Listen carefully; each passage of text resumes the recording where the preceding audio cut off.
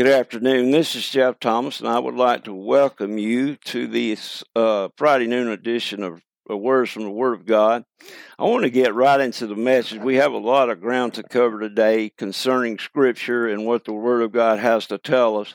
But as a refresher, I would like to remind you, I would like to remind you of the broadcast before last where I had entitled it Beginning the Journey, and I was speaking there concerning the many reasons according to Scripture why Jesus is the only way to come unto the Father and the only way of salvation. And if you remember 2 episodes ago, I preached on John 14, 1 through 6, where Jesus, in answer to Thomas's question, Lord, how can we know the way? Jesus said, I am the way, the truth, and the life. Excuse me. No man cometh unto the Father but by me. So, springing forward to today, we had well established by the Lord's words to his disciples and to us that yes, he is in fact the only way that anyone can come unto the Father, that anyone can come to salvation. He is the only way. It must be through faith in him by the grace of God. Now, today, and as we stated 2 episodes ago, we want to begin a series of messages that, according to Scripture, describe why Jesus is the only way. Why Jesus is the only way. You so already know. Well, there might be someone out there that doesn't know. So we want to focus in today on what the Word of God has to tell us. And let's let the Word of God speak to our hearts today. I want to speak to you today about one of the first, but what I consider a greatly, if not most important reason why Jesus is the only way of salvation, the only way to come into the Father, and that is by the word grace. The word grace. The gospel message is the good news of Jesus Christ through God's grace. The gospel message is the good news of God's grace.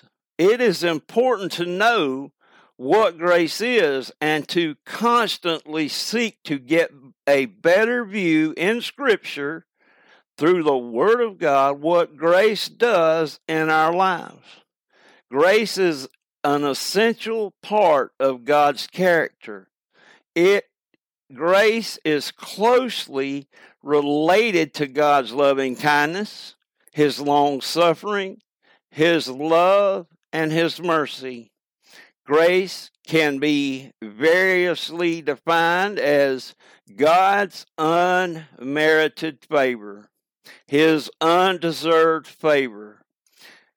Or it can be defined as God's loving kindness on the undeserving. In his grace, God is willing to forgive us and bless us abundantly in spite of the fact that we don't deserve to be treated so graciously, generously, lovingly, and merciful. It is only by God's grace. It is nothing that we do that merits it or can earn it. We can't buy it. We can't do enough good deeds to have it and to grasp hold of it. It is fully by God's unmerited favor. It is undeserved. The Apostle Paul writes in Ephesians chapter 2, verses 8 and 9, and this is a well-known verse of Scripture that all know. He said, For by grace are ye saved through faith, and that not of yourselves. It is the gift of God, not of works, lest any man should boast. It is God's unmerited favor. To fully understand what grace is, we need to consider who and how important grace is. We need to consider who we are and were without Christ. Many times after we've been saved for a while, we lose sight of what we used to be, what our old life used to be, unless some of our friends and family tend to point it out sometimes when you don't witness to them. But we tend to lose sight of that. So let's look back at what we were and what we and my friend, if you haven't accepted Christ as your Lord and Savior by faith in Him and His vicarious sacrifice and blood shed on Calvary's cross for your sins, this is where you stand today. It is not my words, it's the Word of God speaking. First of all, we need to see that we are all born in sin. Psalm 51:5, the psalmist writes, "Behold, I was shapen in iniquity, and in sin did my mother conceive me." Not only that, we are all guilty of breaking God's holy laws. The Apostle Paul writes in Romans chapter 3, verses 9 through 12 and 19 and verses 19 and 20. We'll read these right quick. Allow the Word of God to speak to your heart. This is why it is so important to understand that we are undeserving and that God is God solely upon His unmerited favor. His love, mercy, and grace is shed upon us because not that we loved Him, but that He first loved us. But this is where we are without Christ. The Apostle Paul writes in Romans chapter 3, verses 9, and again 9 through 12 and 19 and 20. We're going to skip around a little bit. He says there in verse 9, "What then? Are we better than they? No, in no wise. For we have before proved both Jews and Gentiles," that's speaking of non-Jew, "that they are all under sin." Did you hear that word all? Pay particular attention to that. "As it is written," this is verse 10 of chapter 3 of Romans, "as it is written, there is none righteous, no, not one." Pay attention to that word none. "There is none that understandeth. There is none that seeketh after God. They are all gone out of the way. They are all together become unprofitable. There is none that doeth good, no, not one." Verses 19 and 20 of Romans chapter 3. "Now we know that what things soever the law saith, it saith to them who are under the law, that every mouth may be stopped, and all the world may become guilty before God. Therefore, by the deeds of the law shall no flesh be justified in His sight." Speaking of in God's sight, "for by the law is the knowledge of sin." My friend, you and I, there is no way that we could ever be good enough to merit the grace of God. It is solely a free gift. It is a free gift, my friends. And not only that, but the Apostle Paul says, right here, he says uses the word all 3 times. He uses the word none 4 times. No, not one 2 times. No flesh 1 time. And that means no flesh shall be justified in His sight. When words are repeated in Scripture over and over and over, I tend to put emphasis on those things. That means that none of us, not a one of us born. And even like the psalmist said, "Behold, I was shapen in iniquity, and in sin did my mother conceive me." There is not a person alive today that is born that is sinless. There was only one sinless man that ever walked the face of this earth, and that was Jesus Christ our Lord. And He was God in the flesh.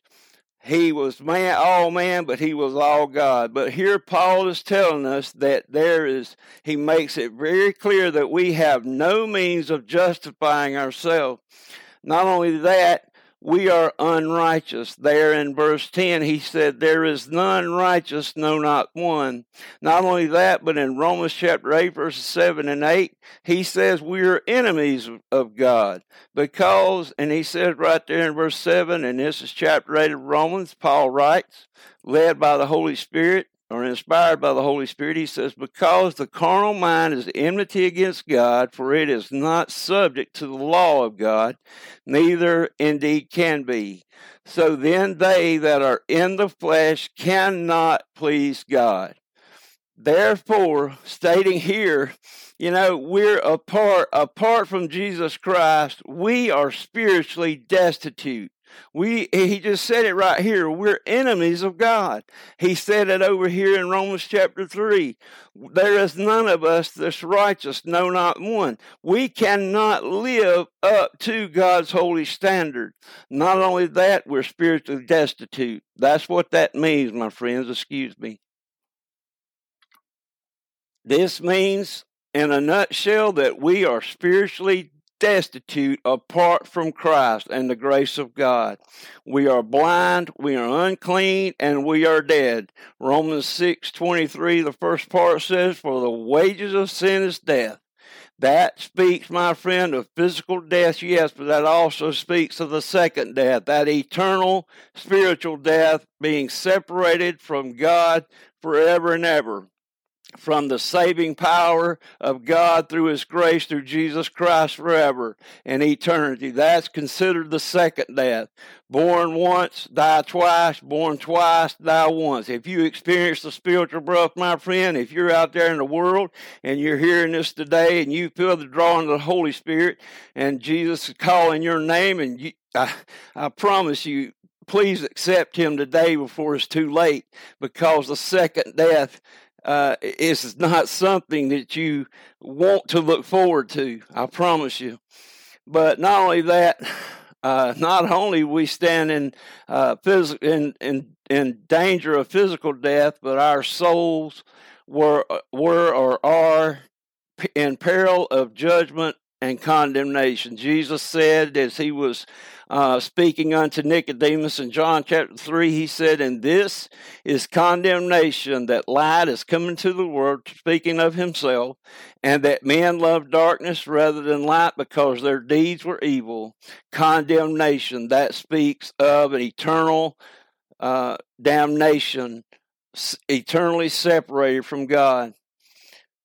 But all this bad news that we have, I have to say this, God's unmerited favor. It's a wonderful and remarkable experience to have the gospel come alive in your life by accepting the free gift of God's grace. And it is a free gift, and here, all this is given to us and lets us know where we stand apart from Christ. But God doesn't leave us destitute, because but then comes His grace. He extends His favor to us. Grace is what saves us. Remember what I said, what the Apostle Paul wrote in Ephesians chapter 2, verse 8 and 9. He said, "For by grace are ye saved through faith, and that not of yourselves. It is the gift of God." The Bible repeatedly calls grace a gift. This is an important analogy because it teaches us some key things about grace. First, it teaches us that anyone who has ever received a gift understands that a gift is much different from a loan, which requires repayment or return of the recipient. The fact that grace is a gift,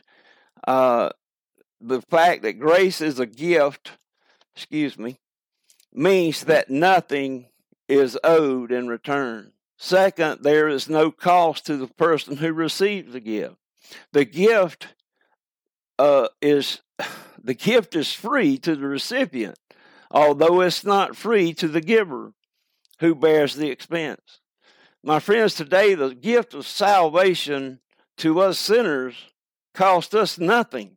But the price of such an extravagant gift, remarkable gift, came at a great cost, and that was every drop of the Lord and Savior Jesus Christ's blood at a place called Calvary, where He died in our place. Third, once a gift has been given, speaking of grace, ownership of the gift is transferred. It is now ours to keep. There is a permanence in the gift of grace that does not exist in any other material gift, loan, or any kind of advance that you could ever receive. When a gift changes hands, the giver permanently relinquishes all the rights to renege or take back the gift. God's grace, my friends, is forever. Fourthly, in giving of a gift, the giver voluntarily forfeits something of his own, willingly losing what belongs to him so that the recipient will profit from it. The giver becomes poorer so that the recipient can become richer. My friends, that is exactly what happened when Jesus Christ emptied himself out of his majesty. Notice I just said his majesty as the second person of the triune eternal Godhead. He emptied himself of his majesty and took upon himself the form of a servant and became obedient unto death, even the death of the cross.